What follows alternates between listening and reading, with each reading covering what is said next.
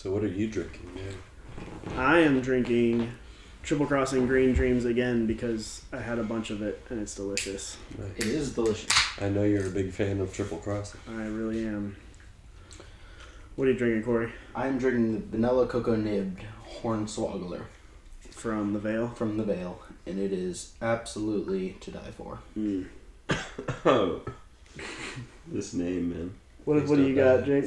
Licking Hole Creek. Yes. Yeah, boy.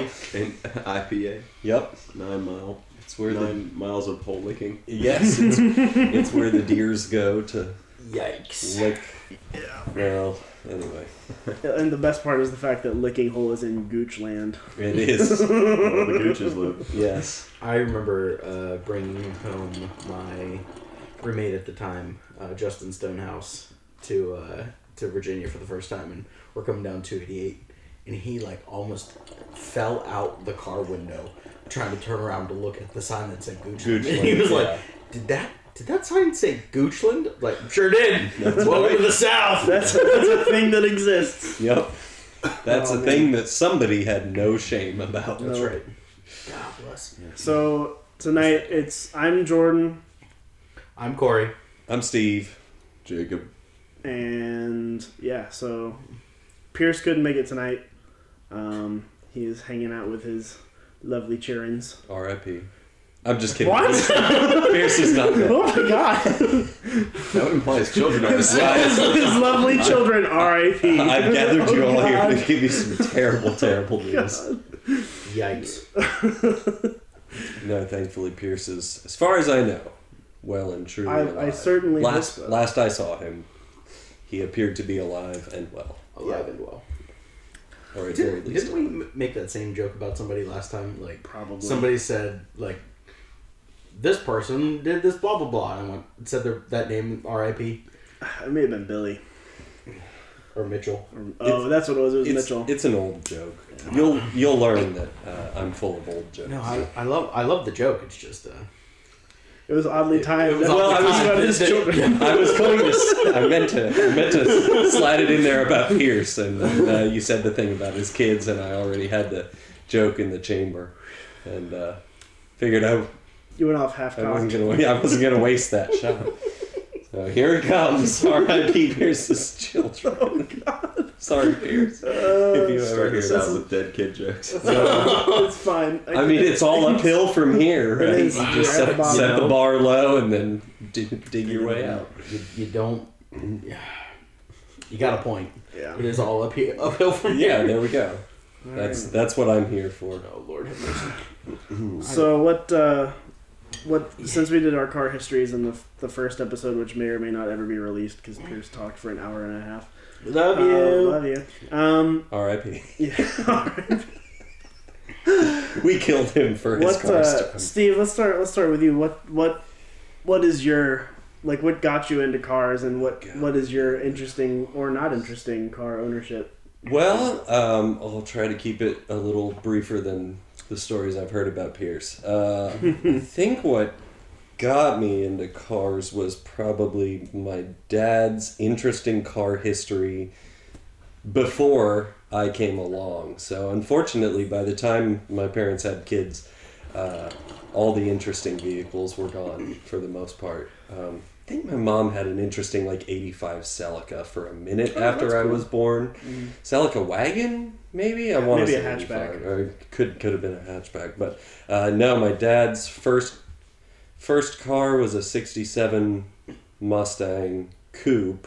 Had the straight six. That's a not cool first car, but it still. was burgundy with the vinyl covered hardtop. Nice. And then after that, the first car I think that he bought himself was a Triumph Spitfire. Hell So yes. obviously, I come by my interest in Miatas There you go. genetically. That's good. Small roadsters. You just like convertibles. roasters that work. Yes, yeah, I kind of. Ideally. He openly admitted when I got into Miatas that it was like all the joy of the Spitfire with a lot more reliability. Right.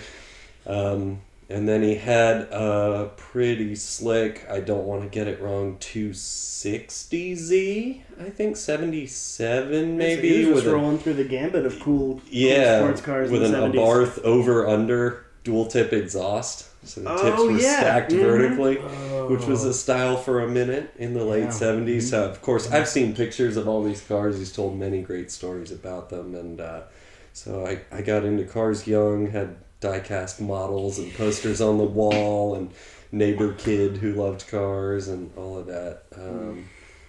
And then I got into Japanese cars in particular, really full force in high school.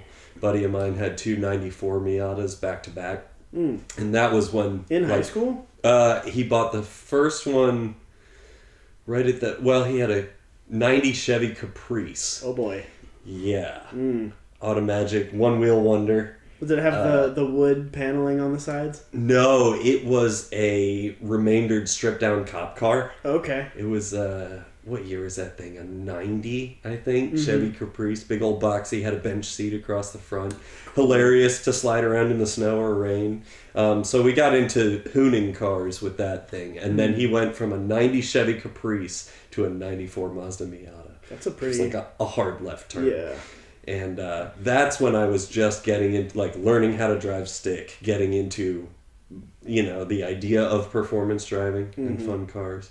And that's where I really got bit with the 90s Japanese car.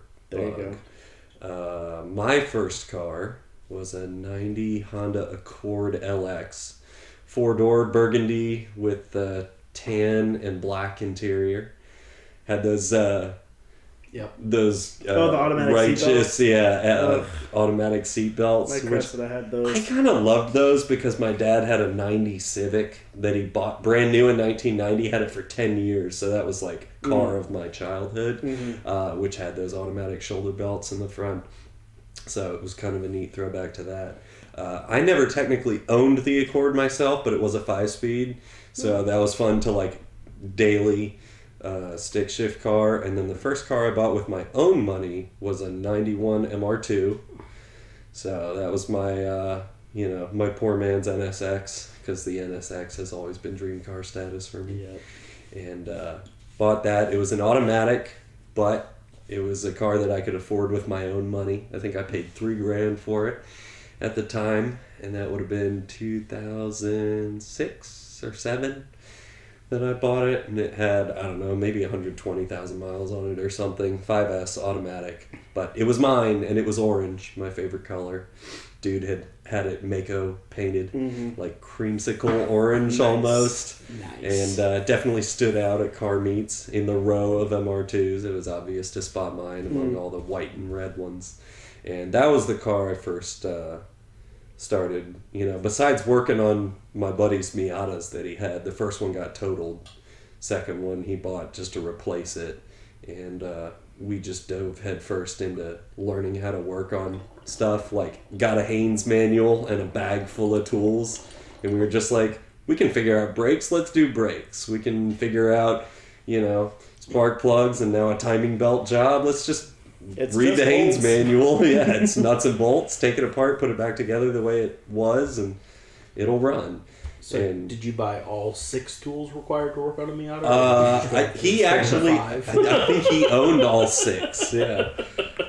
What is it? 10, 12, 14, 17. Maybe a 19 to take the wheels off, and a Phillips head screwdriver. Something like that. That's about right. That's like the entire list. That's about right. So, it's interesting. I'm going to interrupt you for just a second. Yeah, it's interesting that you say, you got your start kind of from your dad, at least having some sort of interesting vehicles, because we went around the room last time and literally mentioned the fact that none of our parents were into cars at all. That somehow we ended up in this.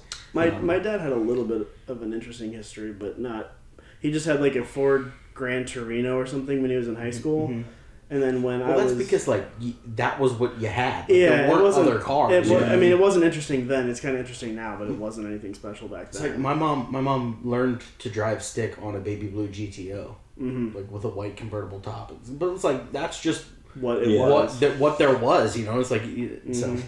It's interesting. My dad used to ride motorcycles, and that's about as interesting as it got. Gotcha. So a little bit of mechanical inclination, Yeah. maybe, because I feel like, especially back in the day, you couldn't ride a motorcycle unless you knew how to work on it. Yep, very much so. They didn't go very long without needing repair. Yeah, that's probably true.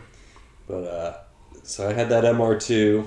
I was very excited to clear out all the money I owned and pay for that myself, paid for insurance, like that was my car. Mm-hmm. And that went out to Wyoming to automotive tech school with me in 07. I didn't know you went to tech school. I did. I went to Wyotech in Laramie, Wyoming. Ah, yes. Okay. Yep. Did a 9-month program there.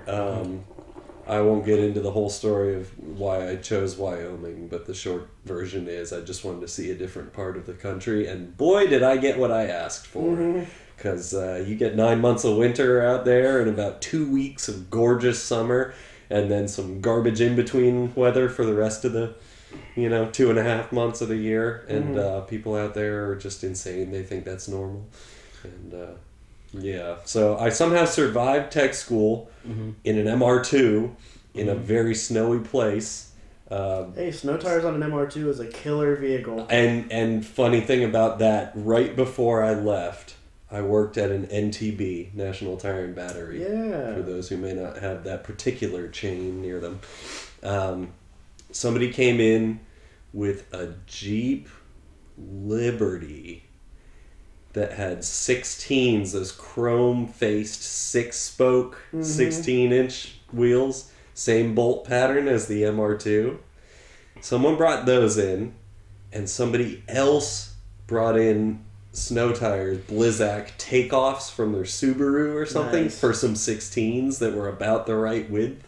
And so I mounted these up for free on these wheels for free, and then bought wheel spacers and put these horrendous 16-inch chrome 6-spoke Jeep wheels on my MR2. That's awesome. But those snow tires were what got me through, not totaling my car while I was out there in Wyoming. You also went to Wyotech? So I also went to Wyotech.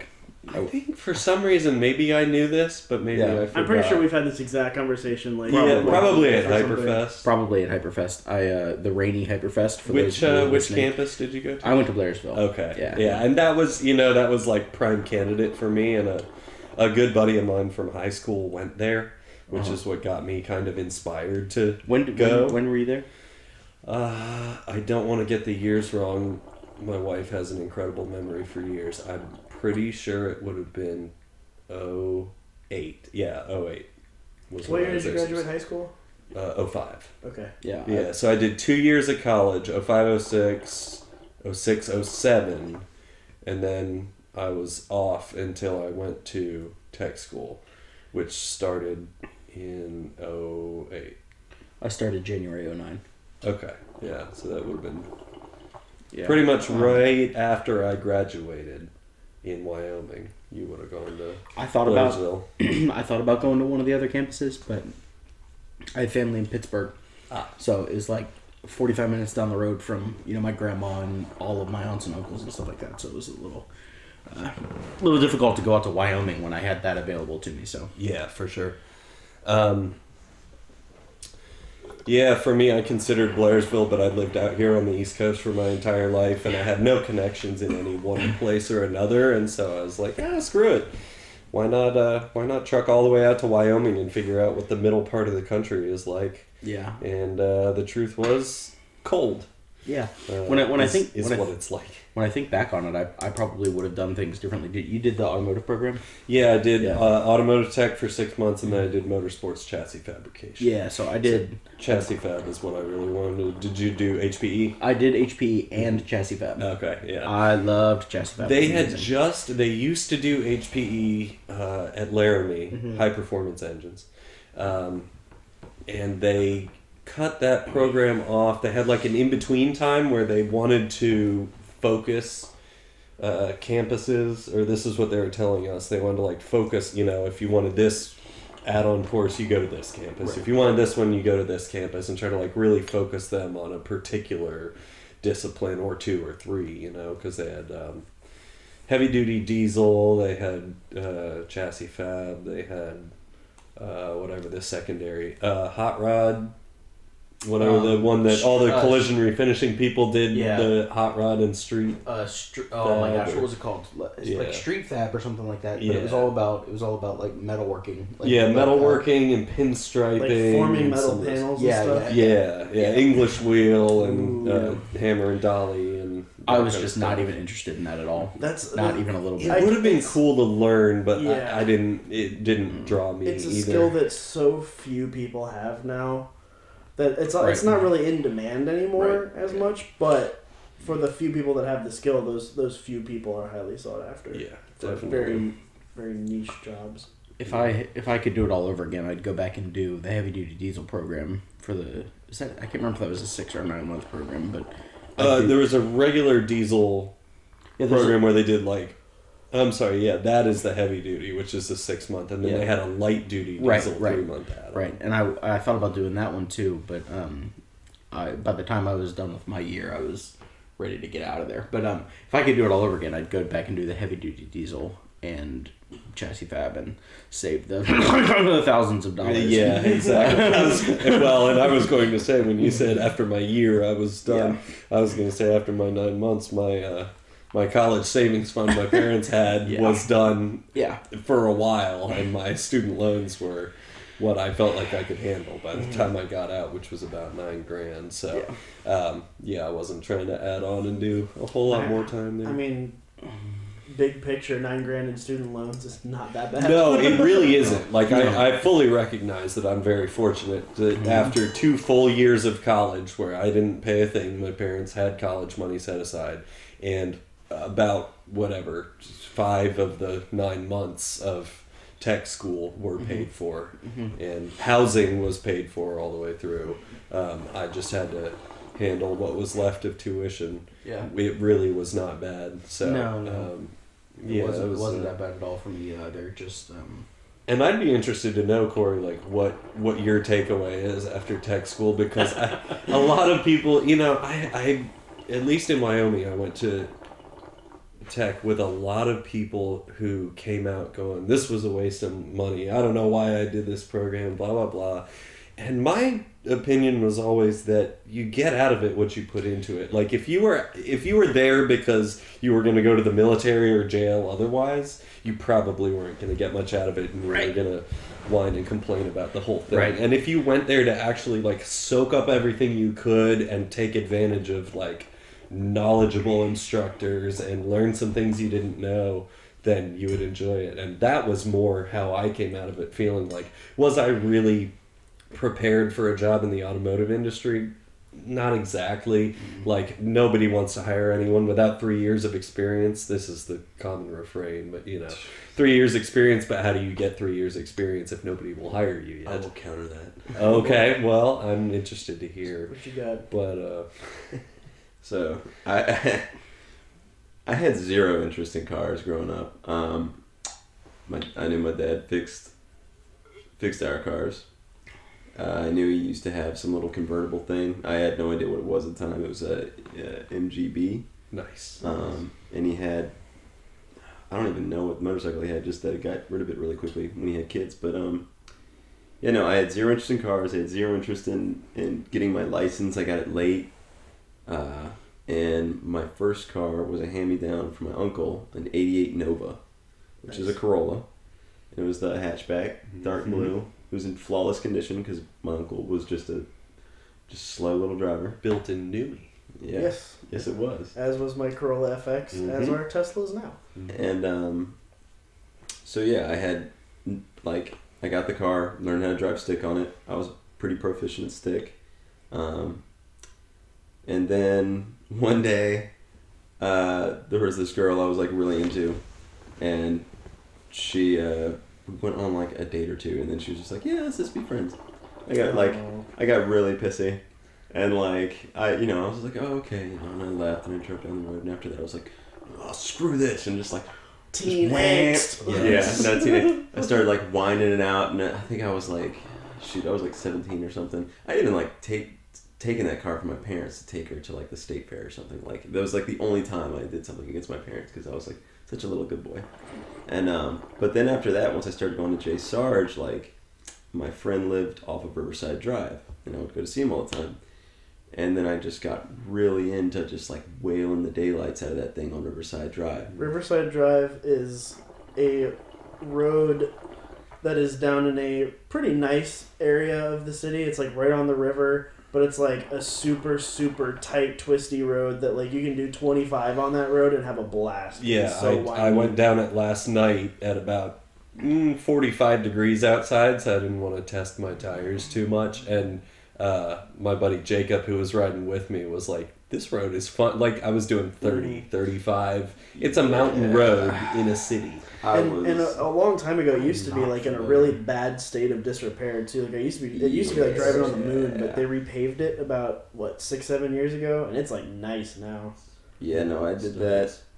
I did some pretty much suicidal stuff on that. So I was on blown shocks and stuff back then, and like I was really dogging that thing. And I got up to think about like, guys, what are y'all doing? I'm sorry. He's looking I up could where not remember Riverside what Drive Riverside Drive was. oh my It's god, the one right I'm there sorry. that, yeah. I absolutely know this road. Okay. Obviously. shame on you. Yeah, I am sorry. You should know it. I feel like I've only ever called this River Road, Oh, but It's completely is- different road. No, yeah, River I Road's realized that. Road, too. And there's about 14 river roads around Richmond. If you Yeah. didn't know that, but yeah, this is a fantastic road. I love Yes, Riverside Drive. it's It's a good. lot of fun. So yeah, Continue.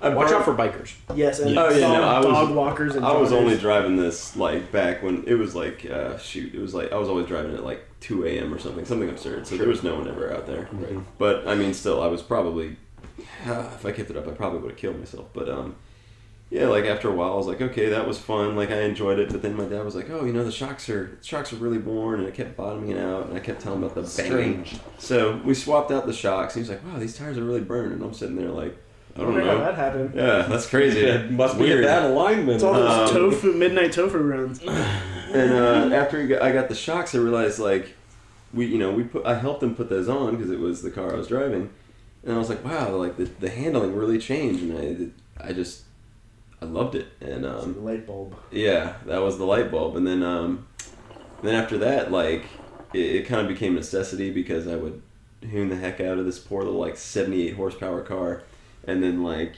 break something and have to fix it, and after a while I started reading up on the car, Googling this and that, and I found out that there was a counterpart from I took one automotive course because I was just all over the board in my higher education. Like I went from trying to study business stuff, to computer stuff, to psychology, which I eventually got a degree in psychology. But at J. Sarge, I just found out you could get into the automotive courses if you signed up for them online. They didn't have it set up so you would get blocked out because it was supposed to be vocational only. So I showed up at these automotive courses and they're like, what are you studying? I was like, psychology. And they're like, why are you here? What? But I enjoyed it. I learned some stuff, and I met a kid named Brian who was like, really obsessed with his little FX car. It was like the 2-door version of mine, smaller, lighter, but we had the same engine. And then I did some reading and found out that there was a twin cam Nova. And I obsessively searched for a twin cam Nova, couldn't find it. And then I discovered, through that searching, I discovered Initial D. And I started There looking. we go. I was like, oh my god, an 8086. And I thought Yep. that was super cool in the rear wheel drive thing. And saw that he like tackled swervy roads. I'm like, oh my god, I'm living vicariously through a cartoon character. And then one day when I was just searching doing my daily lap on the internet looking for an 8086, there was someone, it just said Corolla 2-door or something, and I thought that was an 8086, but I opened up the picture and it looked different. It was like it was the FX, like the guy I met at the auto school with. And so I went out to this. It was like in a junkyard, and they had it for sale for like $300 or something, and it didn't run. Took a look at it, and found out the car was from Arizona. The guy had driven it out here, and it had broken down. The tow truck driver picked it up, and he was just like, apparently the guy was just like, I don't care about this anymore. Handed the tow truck driver the title, the keys, took a bus back to wherever the heck he was from. Holy crap. And it had been sitting abandoned in this junkyard for some years. So I got out there. I just stuck a battery in the thing because we bought a battery, we brought it with us, started up, And the guy, you know, I was like, oh crap, like we started in front of this guy, like he's gonna haggle us now. And, you know, we'd brought in some cash, but he's like, well, you know, if it runs, well, you know, I guess I'll let it go for, I'll let it go for 500. And I was sitting there with like 800 in my pocket. I'm like, oof, you really got me. Okay, I'll, Man, I only brought $300 with me. I'm so sorry. So, yeah, we got the thing for 500, and yeah, I like started doing all the same work, replacing the shocks, replacing, you know, cleaning stuff up, replaced the alternator, didn't replace the alternator, rebuilt it, just replaced the brushes, and brought the thing back to life, pulled the tint out, fell in love with the thing, and it was an FX16 GTS, so it had the twin cam motor I wanted, it was the same chassis, so I was familiar with it, and I drove the bejesus out of it, and later, but I continued my obsessive search for rear wheel drive, and eventually one day when I was on my way home from work, I had heard about 240s. I knew everyone drifted them, but you know I never really considered them. You know I was still obsessively after the 8086 like everybody was, and then but yeah I was driving home and there was just a 240 for sale on the side of the road. Just in front of someone's house, and I hadn't seen it online. I just walked up and knocked on the door, and they were like, you know, was it the classic like little old lady owning it? No, it wasn't little old lady. It was like a 40-something-year-old woman, and they were giving me a whole bunch of nonsense trying to sell it for like more than she was trying to get, like I think $2,800 initially, and I was like, no freaking way. This is also back before S13s exploded. Before the drift tax? Actually, it was when they had exploded already. Oh, was it really? Yes. Okay. But the thing is, they had no internet savvy, and so they sort of didn't know what they had, and they kept having people trying to lowball even lower. I eventually, All right, hold on. So people were lowballing the crap out of them. Yeah, see, people were lowballing the crap out of these people, so I was willing to work with them a little bit. Also because I knew I was going to be turning all the wrenches on it. I didn't really care about a lot of the stuff. I could haggle them a bit, but still work my way around like a lot of the expenses that they were going to have to be paying, you know, outside people for. And there was I think my only competitor was some kid who had like some crazy, you know, he was trying to convince his dad to buy it or something. Mm-hmm. And I was just paying it straight up cash. So eventually I got them to let it go for $2,000. I think it had like 150 on the clock when I got it. And Bone stock KA. Bone stock KA. 5-speed? Was it a 5-speed originally? Yeah. Nice. Oh yeah, no, I wasn't gonna swap. That's not hard. Yeah. $3,000 later. Yeah. It's not. $3,000 later. I think my swap on the Cressida was like, I think it cost me all in was like maybe $500. Paying somebody else Yeah, to do it, or all I at did once? it. S13 though. Is it Did hard? you get stock like clutch hard lines, hydraulics, all that No, stuff? I got bend the stuff transmission and shifter together with a flywheel and a used clutch, which worked. And I put in like a Rock Auto slave cylinder, and I got a kind of universal from Excessive Manufacturing, made like a braided stainless clutch line, so I didn't have to run a hard line. I just ran the braided stainless straight to the. Did the pedal come with the trans and I stuff? bought a used AE86 clutch pedal assembly from Clay, Oh, okay. who might actually listen to this or read this because he's deaf. Well, yes. But yeah, so I think all in that. It's hard to read lips on a podcast. It is. You know. Yeah, I might run this through like some sort of app that does text to speech. Oh God, I would love to read that transcript. Well, I wasn't about to do any swap stuff because I had just done the transmission swap out on the Corolla, which I completely left that out. We had replaced axles. What color was this Corolla? Red. Huh. Yeah, It's weird. I know somebody with a red I was going to FX16 segue to that GTS. a lot more elegantly later. Well, yeah, that's actually. I'm sorry, there was a little too much connective tissue I there. did leave a good chunk out there. So I got in this FX16 before the 240, and my dad and I had stumbled across an autocross event. We had gone to a gun show at the state fairgrounds, And so we walked outside and we saw all these cars driving around. We're like, what are they doing? And we discovered this autocross event. So we found out that you could get in pretty easy or whatever. So I wanted to get the Corolla in there and do that. And I think my dad had a pretty good idea that I was driving like a jackass on the road. It's easy to do with a Corolla. Yeah. So I got into one of those, and I think I did like one or two. And then one day, like, these creepy people walked up and they were like, hey, you're driving a Corolla. We like Corollas. And then I made friends with them, and I was sitting beside one of them. So, yeah.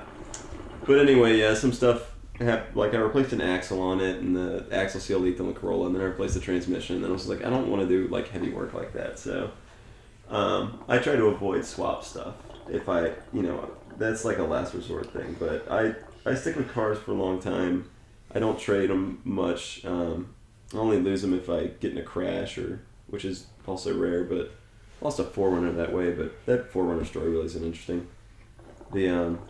I bought a 4Runner, and then someone pulled in front of me in a light, and I obliterated their 2015 Nissan Rogue to pieces. 4Runner could drive away, and their insurance company gave me double what I paid for it. So I only had it for like 4 months or something. There you go. It was actually a pretty rare. It was a 4-cylinder manual 2-wheel drive 4Runner, right? No, it was an auto. Was it an auto? Yeah. I thought I could have. No, it wasn't manual. Yeah, that would have been nice. No, the greatest thing that 4Run I loved the most about that 4Runner was going to the Goochland Drive-In Theater, and I could back up and then sit in the back and then lower the back window and then just sit back there. I took all the couch cushions and stuffed them in the car, and then I basically had this big lounge about thing in the back where I could see right out the back window. I don't understand why more SUVs don't have a roll down back window. I was going to Greatest say thing. that. I think Toyota might have a patent patent on it, yeah, because they even do it in the some of the Tundras, yeah, the but regular no one else does it though. only the Yeah. regular. So cab. when I was a well, very, besides the Del Slow, Oh yeah. it's not an SUV, but yeah, it is a roll down Yeah. back window. Did the not Del know Slow. that. Mhm. when I was a very young lad, back in probably like 93 or 94, my parents had a Land Rover that had a roll down rear window. Interesting. And I would ride. I remember have very clear memories of riding up the hill in the neighborhood to the neighborhood pool in the back of the Land Rover. It was like my favorite thing in the world. With the window down. That's and awesome. like that. It was a lot of fun. Yeah. So yeah, Corolla transmission, something. Yeah, the Corolla, I replaced an axle, and we just weren't thinking, and we kind of did everything at home. We were just industrious, and we didn't think to replace the axle seal. And I was driving around, and around VCU area, and I could just smell gear oil. And then, I was like, oh crap, and I looked under and I saw gear oil dripping. And I tried to get it home, and I could already hear, just from the transmission. And we were like, you know what? This thing's probably toast. It was whining way too much after that, even trying to, swap out the seal. So I found a junkyard off the Thornburg exit, which is between Fredericksburg Pick and apart? Richmond. Big yellow building. Is that the one that's up Banks there? Toyota. Oh, okay. Banks Toyota. Or no, it wasn't Banks Toyota. No, it was King George Automotive. Oh yeah, I've ordered parts from them before. Yeah, I walked in there and they drove me on this chopped up Ford Bronco without a roof. Yes. They were they pulled up to this school bus, had the front end chopped off, and it was that's how they stored their stuff. And the guy goes in there. We grabbed the transmission or whatever, tossed in the back of this janky junkyard car, and it was light enough that I could pick it up in my arms and carry it over to the van. Was it out of another Corolla? It was out of a twin cam Nova. Which is why I think the yeah. gears are so crazy long. I think that's why. Huh. Yeah, I really we Longer final counted, drive? Yeah. Yeah. Yeah, we counted the rotations and it matched whatever came out of the Corolla. Really? But at the same time, I don't know that car was really old, and so I think maybe it had been replaced once already. You said it was from Arizona. Yeah. So back in the day, they would change final drive ratios based on where the car was sold.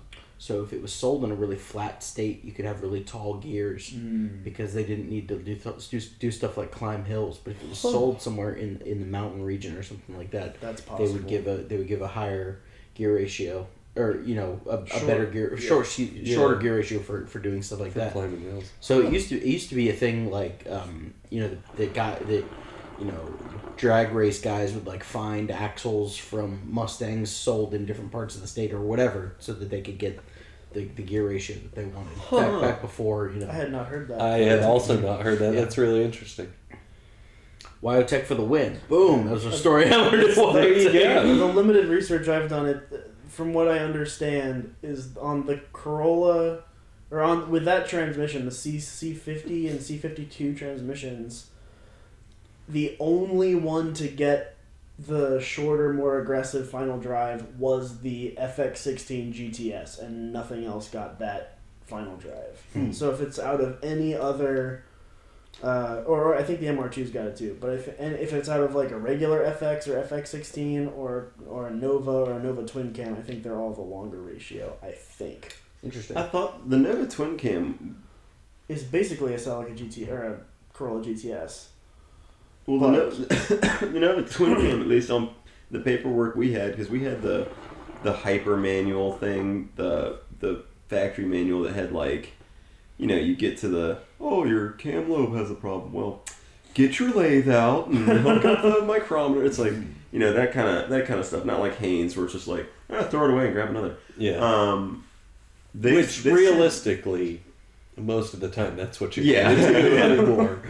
Oh yeah, no, they had all the stuff for like run out of like absurdly like just stuff you would never touch as like even if you were working at a dealer. Yeah, like that's stuff they don't do anymore. No, not at all. It's all just buy another one, put it in there, put a new cam in there, off you go. Yep. Yeah. And I own a Scion now, Scion XD that I got after the laughing car. Yeah, which is low key, like a pretty interesting. It's actually one of the quickest Scions. Yeah, because it's a Corolla motor and a Yaris chassis. Yep. So it has like a +1 step up motor in the chassis, which is kind of neat. Huh. I was behind one of those on an exit ramp the other day in the GTI, and it was like, not that I was trying to keep up, like trying to do anything crazy, but like. He just started pulling away from me on a cloverleaf. Just surprised you. I was like, huh, a driver in an XD, and like it was like. Was it Jake? Blue and black T-tone? No, it was white. It was white. The other. I was gonna say something about that, but I forgot. And it made me think. Like, I wonder how much they weigh and how difficult it would be to just turn one into a race car. Do what Jordan's done with the FX, just. Strip it out. Strip everything out. They're 2,600 pounds. Really? That's not What bad. are they? 27, 26. Are they McPherson strut? Yeah, everything Toyota does is McPherson. It's McPherson on the front end, but it's a solid. It's a torsion bar. And I figured that would be the one downfall. You say that? Well, just now, here comes the defense of terrible suspension design. Yes. Hit me with it. The Fiesta ST is one of the best handling cars in the last 10 years. You mean the Fiestist? Yes, the Fist. The Fist is one of the best handling cars in the last 10 years, and it has a twist beam rear axle. That's a tall claim, but they're not bad. They're They're great. not bad. They're great. Anyway. Low speed, autocross stuff. They're pretty legit. Yep. Anywho, sorry. There's no shocks for it though. I've tried. There's no shocks for the XD. Like there was a Yaris kit that would fit it that doesn't exist anymore. There was Tokiko Blues. As we found on the last podcast, when y'all were researching this, when you and Pierce were researching this, Fortunato makes Yaris coilovers. I was just about to ask, does Fortune have something? They make you have fronts.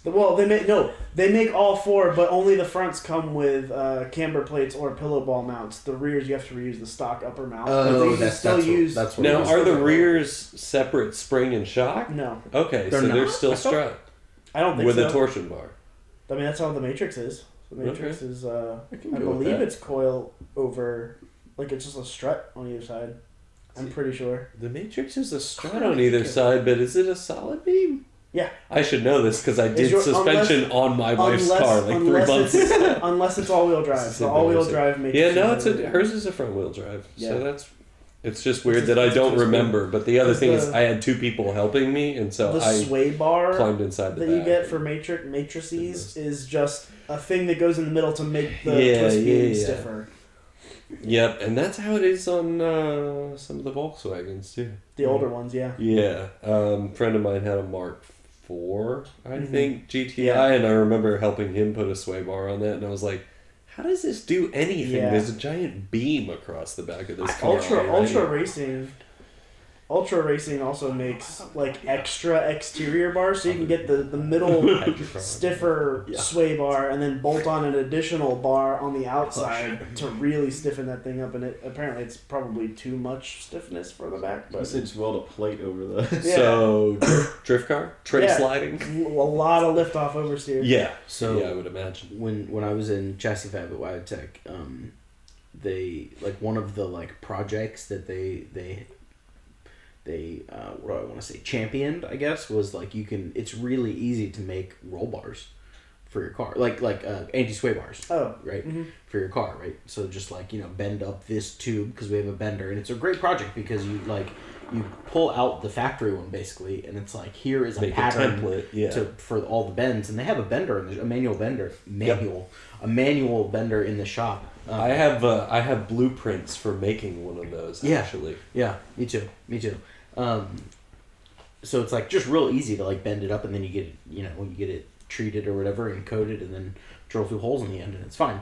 Well, apparently some guy did that for his Audi S4, I think, or something like that. Just put a big fat rear sway bar in and crashed later that day on the way home. Yeah, no Yeah. wonder. He It just- made his It was suspension not work. completely unmanageable. yeah. So he was just like took an exit ramp, and then the car just zip and just like spun into a guard barrier and totaled Yeah. the car, and like he almost died. And it was a whole thing. Oh wait, the dying isn't so funny. Well, he almost. he Almost, yeah. Okay, almost. Then I'm gonna continue my life. Almost R.I.P. Yeah, we've already killed Pierce's kids on this episode. There's no reason to kill this poor guy in his S4 as well. Try to keep the KD ratio decent on this podcast. Okay, sorry. Continue with your story. I mean, that was Pretty much it. Yeah. that was pretty much it. Like So I got we- the 240 we never- still. we and, never- All right. So Sorry. then his Corolla. Well, I was going to say, now that you've told this entire story, how does that relate to having 3 years experience in the industry? Oh, yeah. All right. Because I have not forgotten that you cut off my Okay. story for that. So so I paid my way through college. I didn't take out any loans. And Proud of you. my friend was working at a shop Then bootstraps at are like strong. as a gas as a fuel attendant. There's a full service gas station on the west end of Richmond. It's like the last one, although they don't like officially advertise it anymore. And I got a job up at the gas pumps. But later they discovered, as I was working there, that I knew a decent amount. I knew most of, a lot more than anyone else up front. And one day they needed some help, and I was willing to take it on. And I had taken like only one course. It was engines, and that was it. And they took a chance on me working down in the shop. So I got in there, and I just started doing like oil changes and tire rotations and mounting and balancing and stuff like that. And from there, they were like, hey, would you be interested in doing more here? They were like, something you could do to learn a lot more is you get a state inspector's license, and you can start inspecting cars, and then we can have you doing even more work. I was like, sure, like, what do I need to do? And they were like, well, you work here for a year, you get the year experience thing, and the shop owner will vouch for you, and just study the book. The So manual, yeah. I took the manual, read it cover to cover a couple of times, and took the test, passed, and then I was working in a shop with literally no experience, getting a psychology degree, and There you go. yeah, I just, most of that was just, it was a very weird shop. I worked with a homeless alcoholic who lived in a van in the back. Nice. And Well, then he's not homeless. then He's a mobile home. Then one of the other He had a coworkers mobile home. lived in a school bus that he converted to a living space. That's kind of sick. Yeah, no, that dude's kind of interesting. sure he has almost zero social life, but he lives completely off grid, has 2 Honda generators running all his power, and he saves 80% of his income. So the man played the game of life and won. Jesus. Yeah. So, Well, 3 years experience. not necessarily. Not Apparently, if you necessarily. work in a shop like that, that will give you a chance. That is very true. So find you a That's cool. shop with a homeless man that's working there out of a van and another guy who works in a bus, and they're likely to just bring you on board because whatever. There you go. That's all you got to do. And then- And if they told us that at Wyotech, then maybe Yeah. we would have been. It's a better very off. different business plan. When I got out of school, the prospects were low. It was late 08, early 09. The economy had crashed. GM was closing plants left and right. Corey knows what I'm talking about. This was Corey's essentially nodding very largely. This was essentially the worst time to graduate from Where's my automotive hanky tech so school. I can wave it? Yeah. Preach, preach. So I got a job immediately out of school as a GS, just general service tech, at Laramie GM Auto Center, the big GM Chevy dealer. They darn near only sold trucks because it's Wyoming. And I got a job there changing oil and doing basic tires, oil, all the boring stuff. And that was really all that was kind of open to me in the automotive industry. So And what really sucks about that is the gateway into dealership tech life. But also, to do that, you do not need tech school. You can just Right. walk in and do that. Right, and I think having the tech school education may have fast-tracked me, but honestly, by the time I finished tech school and the fact that I had worked in tire shops before and then worked in a dealership service department, albeit like they had a separate quick lube side, Yep. which is where I worked. Yep. But working with full-time auto techs, like diagnostics was never something I was that thrilled with. It Yeah. was And neat to learn. The problems that real world customers come in with are not fun to try and solve. It's Yeah. like, I have a squeak, and you have to find the squeak. And put, Shut up! I love that. yeah, Well, okay. and some people do, but that was not for me. The real reason I went was chassis fab. I wanted to learn how to handle a grinder and a welder and TIG weld, and that was the stuff that I was legitimately like interested in, and therefore if they had a straight 9-month program in that, I would have done that. And but unfortunately, even if they did have that, there's no market for that really here. Like It's less it's the kind of about- thing where you need to go to like California and work in a small like hot rod shop. to do Sure, that kind and of stuff. it was really less of, I mean, yeah, I would have loved to show up in a fab shop and do that kind of like build race chassis or something, but it was more just that I was fascinated by that kind of thing and wanted those skills like for myself to go forward with that kind of stuff and have that on hand when I felt like building something for myself. I didn't have to start from zero with no knowledge. So I really enjoyed going. I enjoyed what I learned there, and I felt like it was valuable to me, even if it didn't translate into job experience. Fair. The only job I've had in that side of the automotive world is that job at Laramie GM changing oil since I graduated tech So- school, which has been almost 10 years now. Right. I did audio visual work after that. I did all kinds of stuff that was not like working on cars. I But- never got a job working on cars. Yeah, but I still feel like it was valuable. Yeah. And that's part of why I was curious about Yeah. what your takeaway was. Yeah. If you felt like you still enjoyed it, it was valuable. So or- I definitely enjoyed it, and we'll get to your thing in a second. But, Oh. I definitely enjoyed it, and I felt exactly the same way you did. Like a lot of the people that were there just seemed like they were angry to be there, and I didn't really understand because like you're literally paying to be here. So like what's the issue right now? I don't know, but I really did like it. I feel like I didn't know that Chassis Fab was a thing until I was there, and I was like in the HPE program, and I enjoyed that program. I did. I wanted to. My hope and dream was to get out of that school, get out of that program, and go work for a Top Fuel team, right? Because that was like their thing. They had like an NHRA like affiliation, and they Yep. had a team and everything like that. And they kind of enticed me into that because they gave me tickets to go to a Top Fuel event. Mm-hmm. And I'd heard amazing things about Top Fuel. Have you ever been to a Top Fuel event? No, but right now I'm picturing you as like, the young, 17-year-old girl who's come to Hollywood and like they're... Yeah. So basically that's what happened. Like I got like once you were in, they would just give you tickets to these events and like pit passes and everything like that if you could make it there. So the closest one, or not the closest one, but the most convenient like schedule wise one was Bristol. So my friend and I woke up one morning at 4 a.m, drove to Bristol, Tennessee, which is an 8-hour drive. Yeah. And like 9.5 of those 8 hours is on 81, and it's terrible, and I hate it. Yep. But anyways, we drove all the way down to Bristol for this Top Fuel event, and just stayed the day. Like we drove home that night. But it was amazing. It was like one of the best road trips I've ever been on. Keep telling yourself. But it was just so much fun. We went there, and I mean, I got to go in the Wyotech like pavilion, and like they had seating and this whole thing, and then we got to watch. I got to meet what's his name? Force. John Force. John Force. Mm-hmm. I got to meet John Force.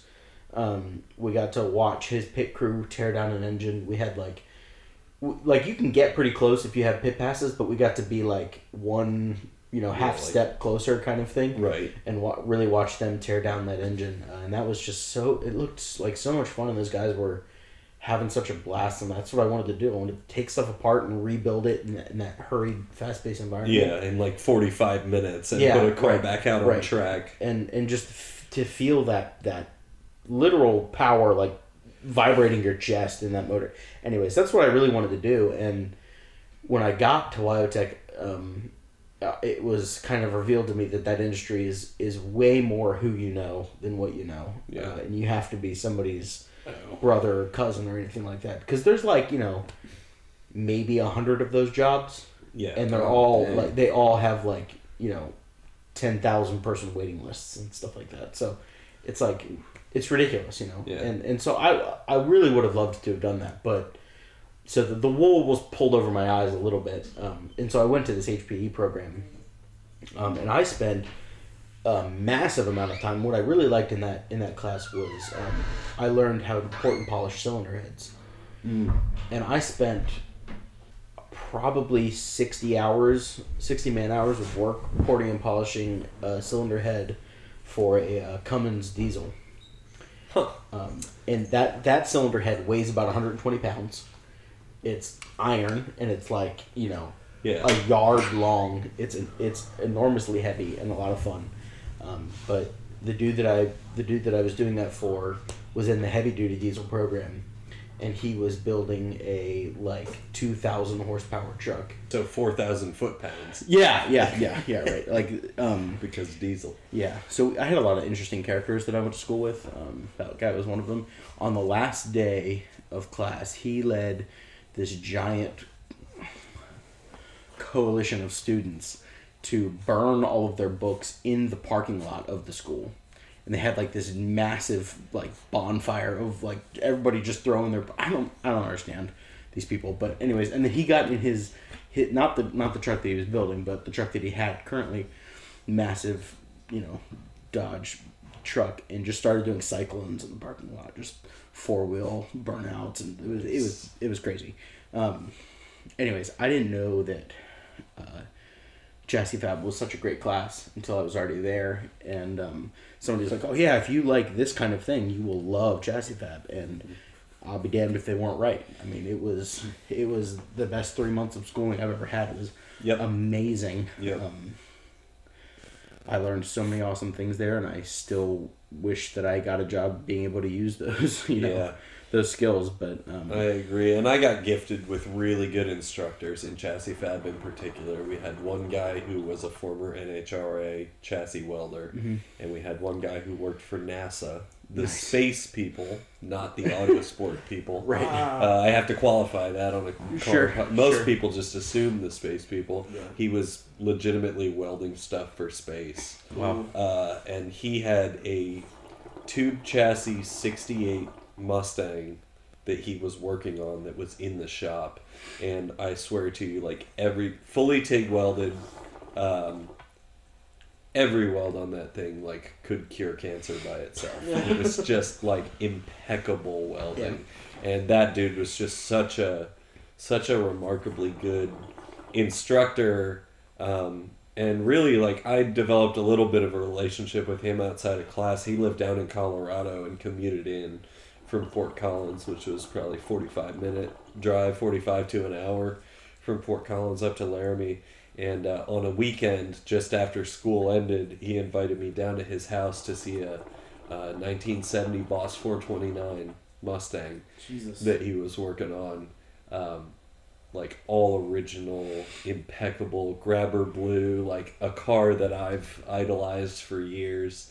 And just having people like that to talk with, to pick their brains, to see what they're working on, like that kind of stuff was inspiring for sure. Was the name of the class we couldn't think of earlier Street Rod? Yes, Street Rod and Custom Fab. Something I think like that. Something Yeah, like yeah, that. yeah. Yes, Street So- Rod. There it is. Pair of interesting stories. Okay, one of the... Did real quick? Did the students make a mailbox? Yes. as their final. Yes. Okay. Yeah. That's glad they didn't change the Hot Rod program. painted mailbox. That was your final project. Yep.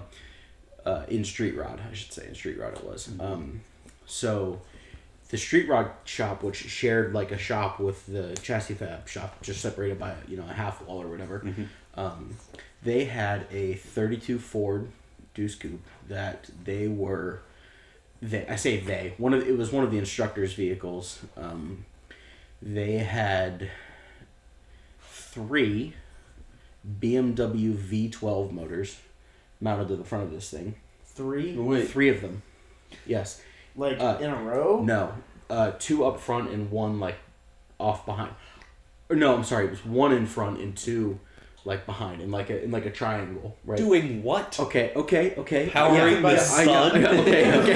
Okay. They were not yet connected together. Okay, That's the hard part. This was obviously. Yeah. So this is the very beginning of not. I don't want to say the very beginning. It was a rolling chassis, just without the rest of the drivetrain. 3 engines So, sitting on it. For some they were reason.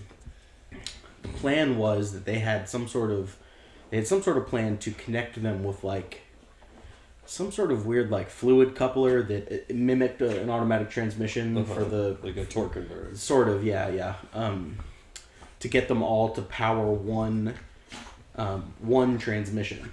I don't know how they were gonna what transmission they were gonna use. Probably some super heavy duty crazy race or what. I don't know. 2-speed power glide. Yeah, maybe I don't know. But the Like whole a Jericho transmission. it was basically it was never gonna be on the street or anything like that. It was gonna be a show car and stuff like that. But the idea was they wanted to put as many cylinders as possible, or they wanted to have the record for the most cylinders in a 32 Ford. Yeah, so why not 36? With 36, you're I think you're good. That'll do it. It's like that cracked out multi-rotor, like the 12 rotor. Yeah, that's right. But that was just wild to see that just sitting in the shop. Yeah. But one of the other things that I worked on was I think it was a Nissan hardbody pickup truck with the supercharged 3.6 liter from the Thunderbird, like the supercharged Thunderbird car, right? And that was my Chassis Fab instructor's project car. Nice. He was a dirt track racer. He's a pretty successful dirt track racer in central Pennsylvania,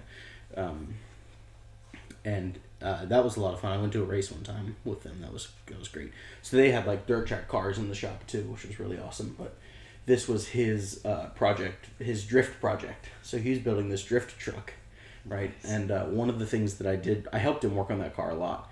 And one of the things I did for him was built lower rear control arms, like tubular or steel lower control arms for him. Nice. And we were putting the whole thing together.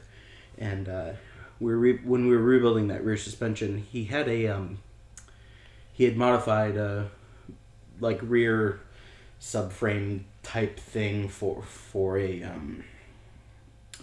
a Ford 8.8 transmission or differential rather, and independent rear and everything like that. And I told him when we were putting it together, I said, I kind of looked at him. We were just standing together alone in a corner of the shop. I said, if you do something in this truck that is going to get you kicked out of this school, I want to ride shotgun. Like, when we finally put this thing on the road, I want, and so we kept working on it and kept talking about it, and it never made it out of the shop while I was there, which is super frustrating. But I was only there for 3 months, so yeah. What are you gonna do? I wish I could have stayed on and helped him finish that, but that was a lot of fun. We had just had a lot of really interesting vehicles in that shop. Yeah, there was a dude in my chassis fab class who actually, if y'all remember the TV show Overhauling, Yes. with Chip Foose, Oh, yep. they had an episode where they invited they had a partnership with Wyotech, and they invited, I think, 3 of Wyotech's top students from across the country Yeah. to come and be on a team and help build one of the cars on Overhauling. And this dude, Rusty McClintock, who was in my chassis fab class, was selected as one of those 3 dudes, and so he got to go out and be on an episode of the show. But The name for it. Yeah. yeah, he does, doesn't he? Red hair, he's probably 6'2", super cool dude. He's one of the people, and this is one of the things I found about Wyotech, was the kids who came there at like age 18, straight out of high school, had no motivation and no interest in being there. The people who were 20, 21, he was probably 25, 26 at the time, had gone to welding school before that. Like, those were the people that got way more out of school because you'd been through some stuff, you'd had jobs, you were there because you were interested now. Like, I was not that person. Okay. Well, for me, I mean, I was kind of on the leading end of that. Like, I did 2 years of college. I knew that straight up, like, classroom college was not really where I wanted to be, and I wanted to be hands-on and doing something I was interested in. So I had more motivation to get more out of it. But Rusty had a truck. I want to say it was probably a 40s Chevy frame, just the frame at the time. He did have the body for the truck, and he was just doing all kinds of like gorgeous, C-notch, not a step notch, but C-notch was, he's real into like lowered stuff, lowered cars, lowered trucks, like, and he just was building this gorgeous chassis for this truck. And I'm friends with him on Facebook now, and I keep waiting for him to finally like post up the day that he gets his truck done. Apparently it's still a work in progress, but that's one of those things where I was like, every time I had a moment to stop what I was doing, when I got to final project time, which I want to know what your final project was. Mine was a built from scratch roll bar for my SW20, my MR2, the car that I took out there from school. So I actually measured, patterned, bent up a main hoop with those same manual tubing benders you were talking about. Measured all the little kickers. It was technically a 6-point, I guess, because the main hoop attached to the rocker boxes back right before the firewall. And then it had 2 kickers at harness bar height, single diagonal, and 2 kickers up from the top down onto that sort of back shelf just inside the rear windows. So I built that as my final project, but every minute I had to stop what I was doing and go see what Rusty was doing. Yeah. And again, because he went to welding school beforehand, like, he was good at TIG welding before we started learning in chassis fab. I literally picked up a TIG welder for the first time in that class. So he could weld brilliantly and was just doing all this fantastic custom work. So it was always neat to see like the different projects people had in, for sure. I don't know that I specifically remember my final project, except for the fact that I remember that I didn't have any money to spend on my final project. On materials? On materials. Oh, my parents funded the 2 10-foot sticks of mild steel DOM tubing that I used to build mine. Yeah. So, what I wanted to build was a go-kart chassis. And they had plans for a go-kart chassis, but it was like an American Express style. Like, I don't know how familiar you guys are with go-karts. It was like every you know, every go-kart you've ever seen that has a 5-horse Briggs, you know, on the back, it was like that, just like square, kind of super basic, you know, had 5/8 bolts welded onto pinions for the front axles and stuff like that. It was like, and it was gonna be one-wheel drive and all this, and like, and it would have ended up being like $250 in steel or something like that, just because of all the different sizes and stuff like that. I was like, this isn't what I want, and so what I really wanted was, and I was trying to find those plans for a shifter cart. Yeah, was a shifter cart frame. I'll put whatever engine on it, you know. Yeah. I knew a lot less about go-karts then than I do now, but that's what I really, really wanted. And nobody had plans. Like, you couldn't find plans for anything like that. Yeah. And it would have been way simpler. Probably would have been less material and more intricate, because it's a lot of it's bent, and, you know, especially, sure, you know, but one of the things that I learned in that class was, when you're building a project from the ground up, especially if you're going to modify a frame or something like that, the place to start is with the wheels. You always start with the wheels, because that sets your ride height, right? That's the reference point for literally everything, is the center point of the wheels, right? And so my instructor was like, okay, you want to build this go-kart, like, we'll work on it, we'll work with you, but you need to go find the wheels that you want. Well, the wheels that I wanted are, you know, race go-kart wheels, which I don't know if you are aware of this, but cost about as much as car wheels and tires do. Jeez. Yeah, they're really, really expensive. They're like magnesium or something? You can buy magnesium ones, but even aluminum ones are like, they're like $120 a wheel and stuff like that. It's like, I don't have any money for anything, let alone, you know, $500 for go-kart wheels and tires. You know what I mean? Just before you even buy the steel to that's right. To go with the wheels. So that kind of fell apart. But I remember a lot of the things I did. I spent a lot of time on the lathe and mill there. See, and I was about to say that's one of the things that I regret not getting out of Chassis Fab. Lathe and mill stuff was like classroom taught. You learned the basics, you understood, but like, practical application all came down to what you chose for your final project, essentially. Right. Because in an accelerated 3-month program, there's only so much time to get hands-on with every machine. Like, they'd walk you out there, they'd teach you, this wheel does this wheel does that, set your table height, etc. But, like, beyond that, actually using the lathe or the mill was only if your final project, which was pretty wide open for you to choose, involved it. And so building a roll bar was welding steel plates to the car, bending tubing, notching tubing, hand notching and fish mouthing and fitting tubing up, and then welding. I did nothing with the lathe or the mill, and that's something I regret, coming out of school with like no practical hands-on lathe or mill experience. If I wanted to learn those things now, I'd be starting from zero. Yeah. And that was an opportunity, at least. But if you picked a final project that was mostly lathe and mill work, you get no more like learning how to bend tubing or fish mouth stuff, or besides what was required for your comps. I think what actually counted as my final project was I helped a guy box a truck frame. Okay. So we cutting plates of steel to follow a pattern and then just welding it in. Right. But we did so much cool stuff in that class. I loved it. I loved every minute of it. Yeah, it was awesome. I wish it had been the 6-month program at school, because I would have done 6 or 9 or a year of just that. We had this guy, and just the way the school structure worked, like most of the people that I was with from day one until I graduated.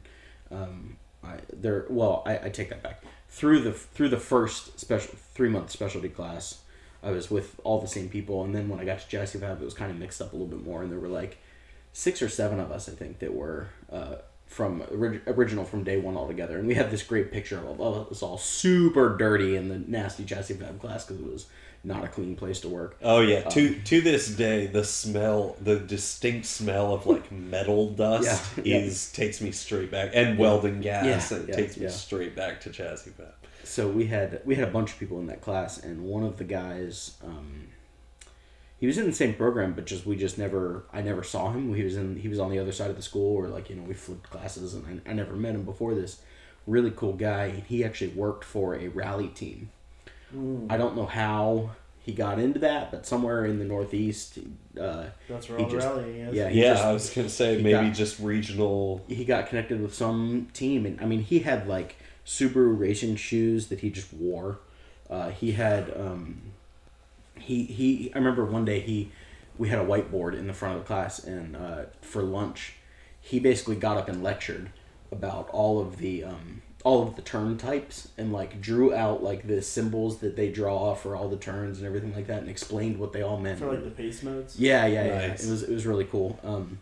Well, he got a car, like somehow from one of his teammates or whatever, from X race car from the team or parts car or whatever. He got a 2.5 RS. Oh. Yeah. Sweet Jesus. I know. Which that car is so near and dear to me Mm-hmm. on a level which I'm not sure either of you are aware of, except for Jordan. But he got that car and he brought it to class, and I just went absolutely bananas for this car. And in the chassis fab class, we were trying to figure out what to do with it, and he wanted to turn it into a rallycross car, and to drive on the street and stuff like that. And so. We did a couple of little things here and there. I think we built sway bars for it and stuff like that. But then he went out and bought, some sort of like landscaping, like corrugated plastic sheeting, and we built undercarriage protection for the entire thing. So we put this plastic sheeting up to protect the entire undercarriage, and had to cut various. I mean, it's all plastic, but it doesn't doesn't matter. So making all sorts of shapes to protect the underside of the car. Apparently, it worked. Protects it all from gravel, and protect all the fuel lines and everything like that. It was nice. It was pretty sweet. But I'm super jealous of that dude. Yeah. I think his name was Dylan. I can't remember. What's the name of that chassis? That sounds Is it like the it would have GC been. chassis? Is that GC, what it is? yeah.